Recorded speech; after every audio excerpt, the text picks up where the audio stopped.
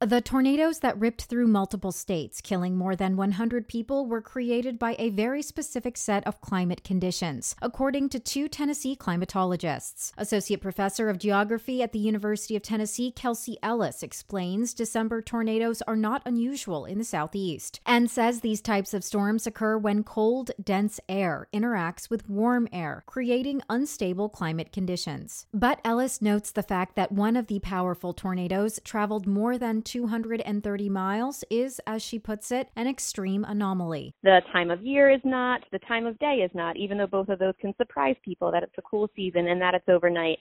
But the long track of this one is extremely rare, and it requires a very specific set of environmental conditions. The previous record for a long-track tornado is from 1925, when an F5 tri-state tornado traveled 219 miles through Missouri, Illinois, and Indiana. Now, the so-called quad-state tornado is expected to break that record. In the Department of Geosciences at Middle Tennessee State University, Alyssa Haas points out that because tornadoes can occur any time of day, it's important to have multiple reliable methods for receiving warnings, since power and cell phone service often go down during severe weather. She adds increasing research on these events could help with preparedness. We don't know every single thing that goes into the formation of a tornado, and that can affect whether we have timely warnings or not. So far, the National Weather Service has reported at least 38 tornadoes occurred simultaneously during the outbreak. This story is a collaboration with The Conversation. This is Nadia Ramlagan for Tennessee News Service. Find our 8 trust indicators to support transparency and accuracy at publicnewsservice.org.